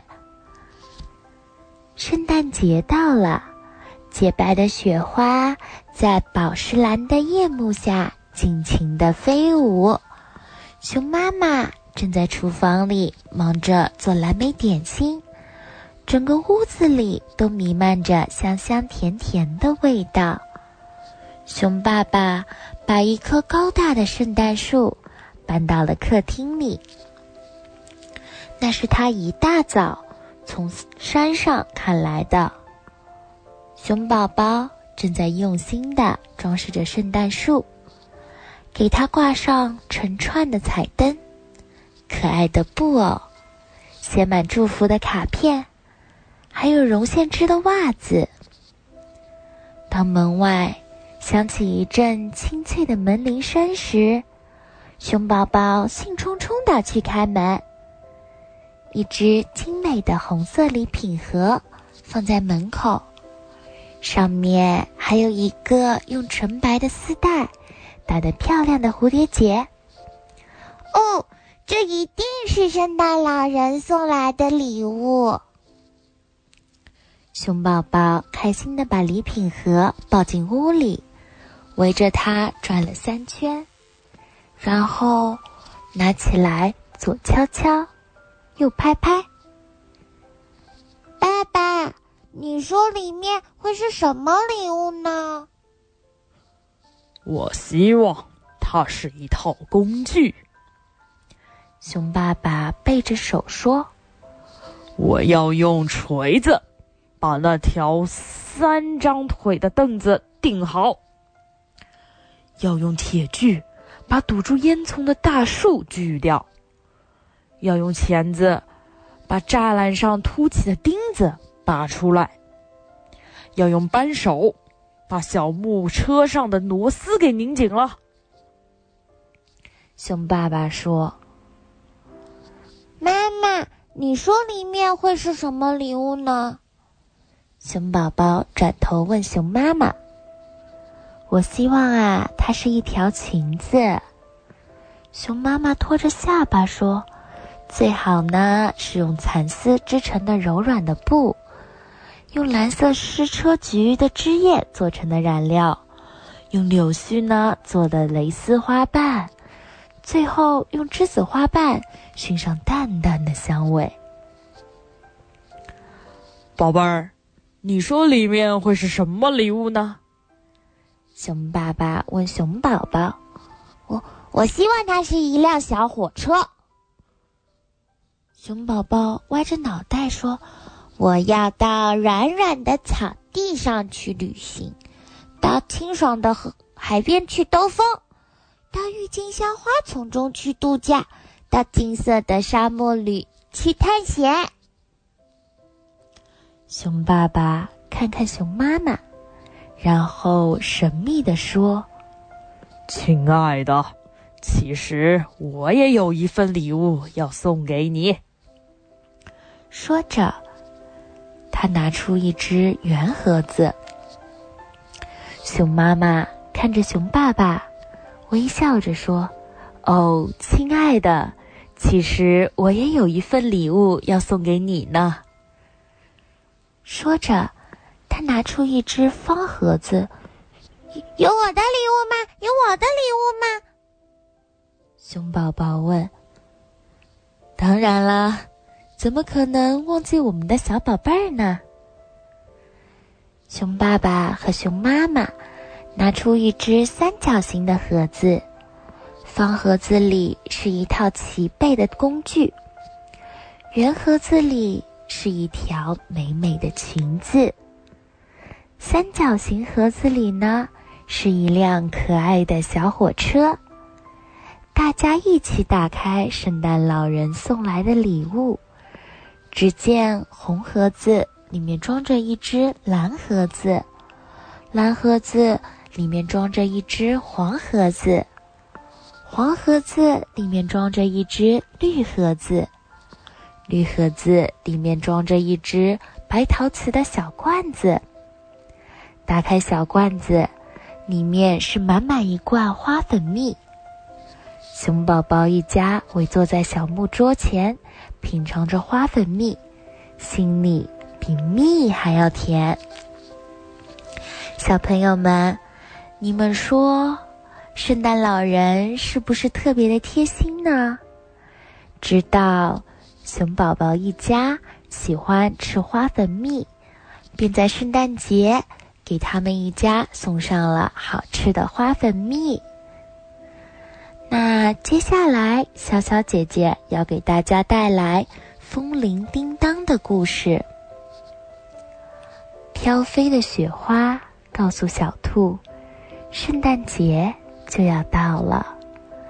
小兔拿着仅有的3个铜板，向喜鹊大婶的玩具店走去。他要买一个风铃。小兔知道玩具店里的风铃有多么可爱，多么的美丽，红色的、橙色的、黄色的、绿色的，风儿一吹，每个风铃都会发出叮当叮当悦耳的声音。几个星期以前，小兔就问过喜鹊大婶儿，3个铜板就可以买一个美丽的、漂亮的风铃了。于是呢，他省下了他的零花钱，想将那个最美丽的红色风铃买下来。小兔顶着风雪向前走，因为手中拽着那3个铜板，它一点儿也感觉不到寒冷。有了那个红色风铃，圣诞节该会是多么的快乐呀！咚！哎呦！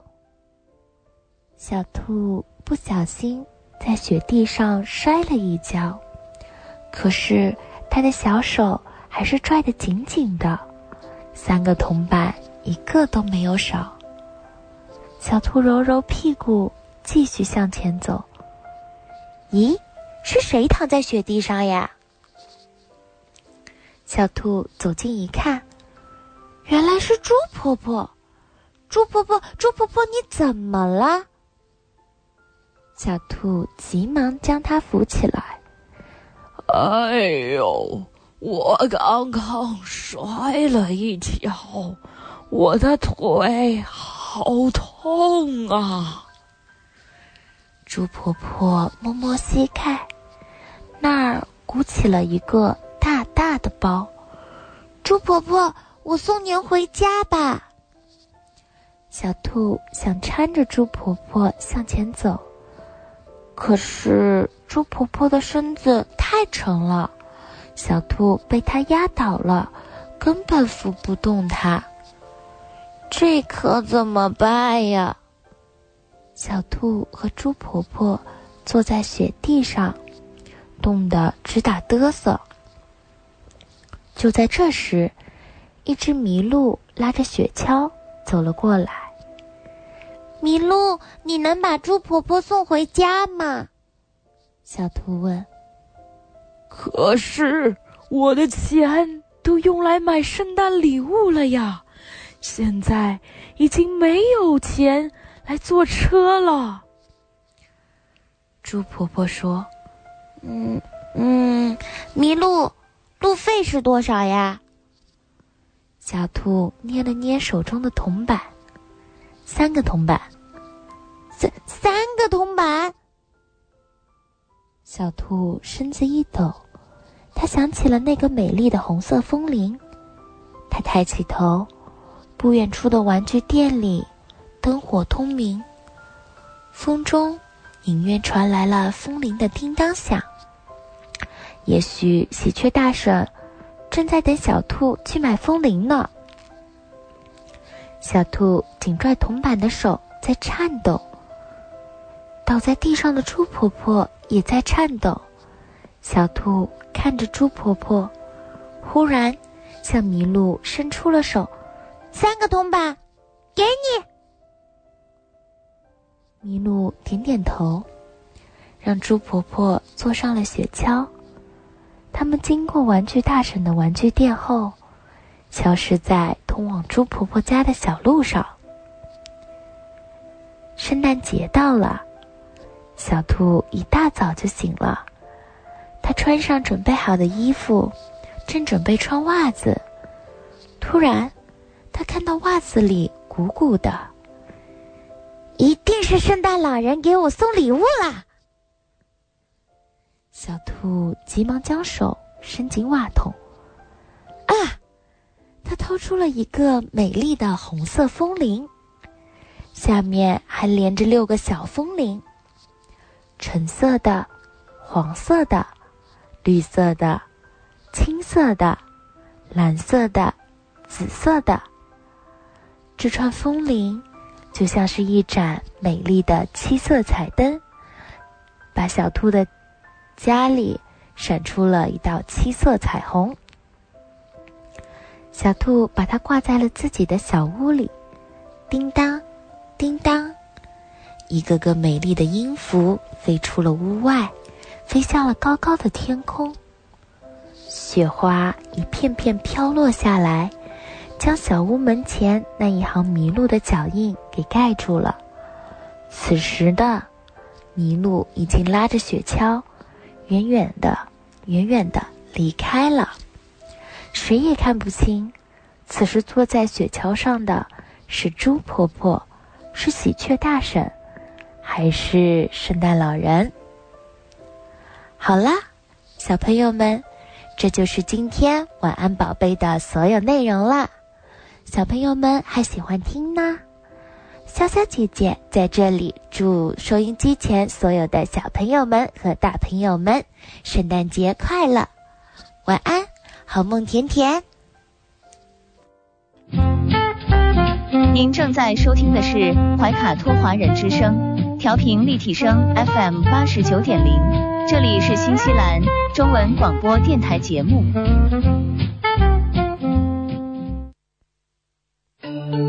知音、知心、知天下，同行、同心、同精彩。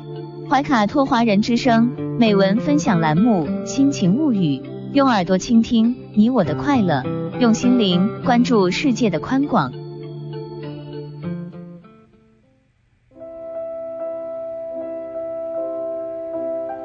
嗨，亲爱的听众朋友，晚上好。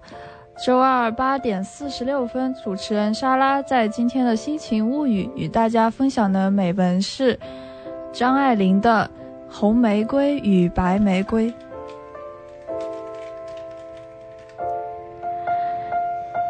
郑宝的生命里有2个女人，她说，一个是她的白玫瑰，一个是她的红玫瑰，一个是圣洁的妻，一个是热烈的情妇。普通人向来是这样吧，节列2个字分开来讲的。也许每一个男子全都有过这样的2个女人，至少2个。取了红玫瑰，久而久之，红的变了墙上的一抹蚊子血，白的还是床前明月光。取了白玫瑰，白的便是衣服上的一粒饭粘子，红的却是心口上的一颗朱砂痣。在郑宝那可不是这样的，它是有始有终，有条有理的。它整个地是这样一个最合理想的中国理想现代人物，纵然他遇到的事不是尽合理想象的，给他心问口，口问心，几下子一条理，也就变得仿佛理想化了。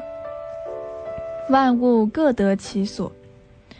他是正途出身，出洋得了学位，并在工厂实习过，非但是真才实学，而且是半工半读打下来的天下。他在一家老牌子的外商染织公司做到很高的位置。他太太是大学毕业的，身家清白，面目姣好，性格温和，从不出来交际。一个女儿才9岁，大学的教育费已经给筹备下了，侍奉母亲谁都没有她那么周到，提拔兄弟谁都没有她那么精心，办公谁都没有她那么火爆认真，带朋友谁都没有她那么热心，那么义气客气。她做人做得十分心头，她是不相信有来生的，不然她化了名也要重新来一趟。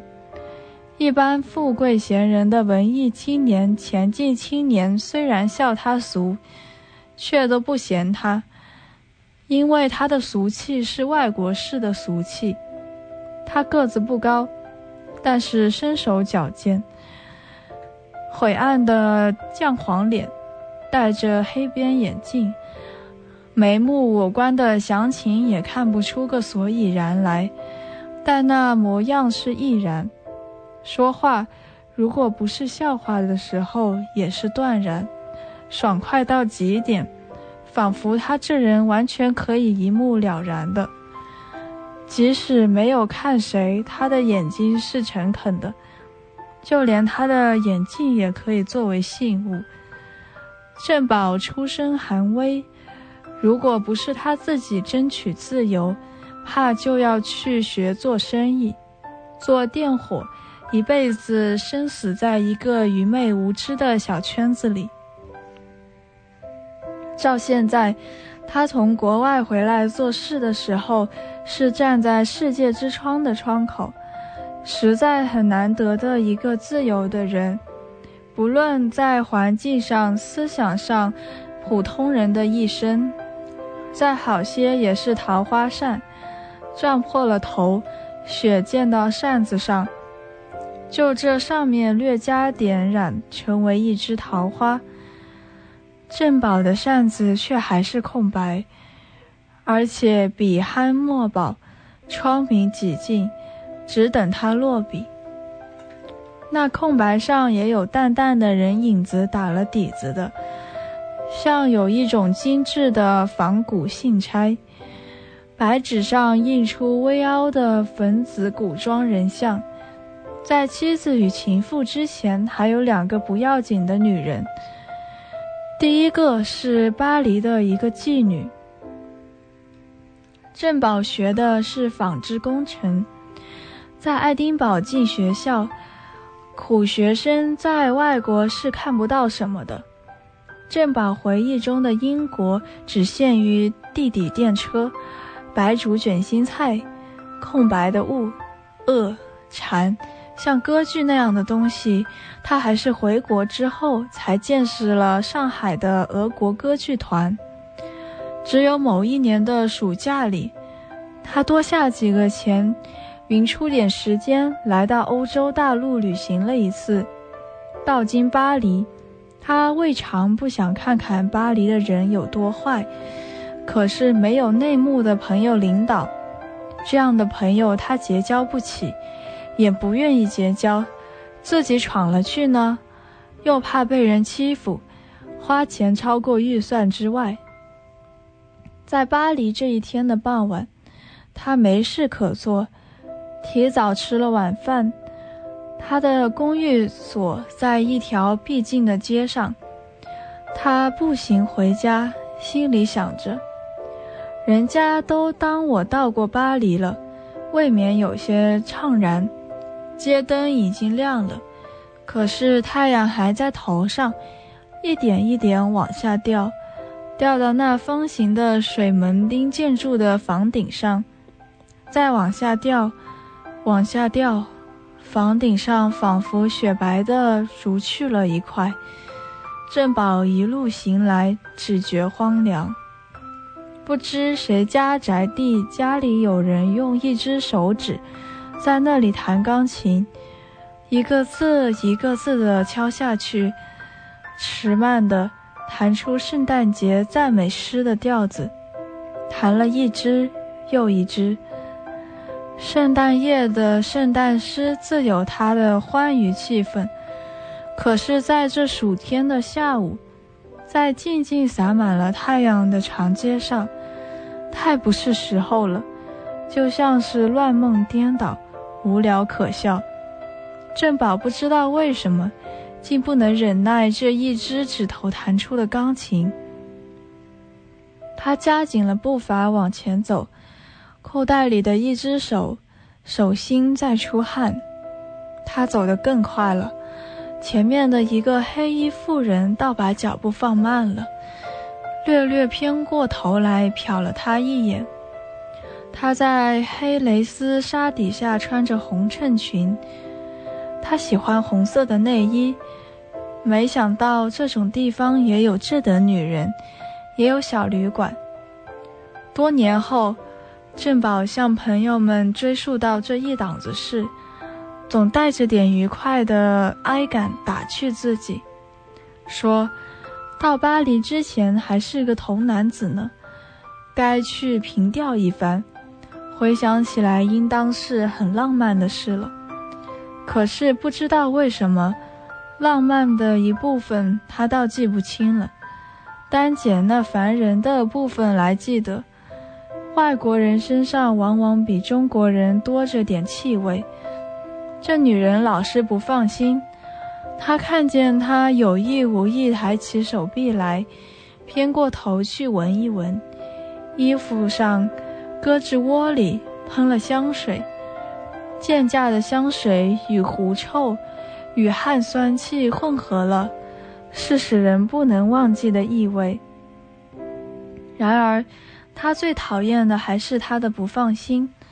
脱了衣服，单穿件衬裙从浴衣室里走出来的时候，他把一只手高高撑在门上，歪着头向他笑。他知道，他又下意识地闻了闻自己。这样一个女人，就连这样的一个女人，他在她身上花了钱，也还做不了她的主人。和她在一起的30分钟是最羞耻的经验。还有一点细节是他不能忘记的，他重新穿上衣服的时候，从头上套下去，套了一半，衣裳散乱地堆在两肩，仿佛想起了什么似的，他稍微停了一停。这一刹那之间，他在镜子里看到他有很多的蓬松的黄头发，头发紧紧绷在衣裳里面，单露出一张瘦长的脸，眼睛是蓝的吧，但那点蓝都蓝到眼下的青晕里去了，眼珠子本身变了透明的玻璃球。那是个森冷的男人的脸，古代的兵士的脸。郑宝的神经上受了很大的震动。时间不知不觉来到了快要9点钟。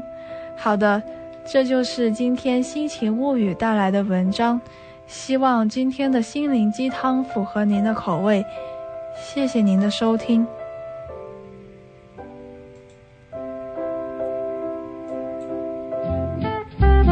您正在收听的是怀卡托华人之声，调频立体声 FM 89.0，这里是新西兰中文广播电台节目。时间不知不觉来到了快要9点钟，怀卡托华人之声又要和大家道别了。希望这一周的中文广播电台节目陪伴您度过了一段愉快的时光，感谢您的关注和参与。下周一星期一晚上7点钟，别忘记打开收音机收听我们的直播节目。您也可以关注中新时报微信公众号博亚中心，随时随地的收听我们所有节目的录播。主持人莎拉，主持人大威，建成在这里祝大家晚安，祝大家一周好心情，同时也祝听众朋友们圣诞节快乐。在圣诞期间出行要注意安全。我们下周一晚7点钟再会。好的，再会。怀卡托华人之声，音质天成，悦动人生，伴我随行。怀卡托华人之声，音质天成，乐动人生，伴我随行。You are listening to Waikato Chinese Voices. Follow our radio, share the world. 您正在收听的是 FM 89.0怀卡托华人之声广播电台节目，我们在新西兰为您播音。For more episodes, use the accessmedia.nz app for iOS and Android devices, or subscribe to this podcast via Spotify, iHeartRadio, or Apple Podcasts. This Free FM podcast was brought to you with support from New Zealand On Air.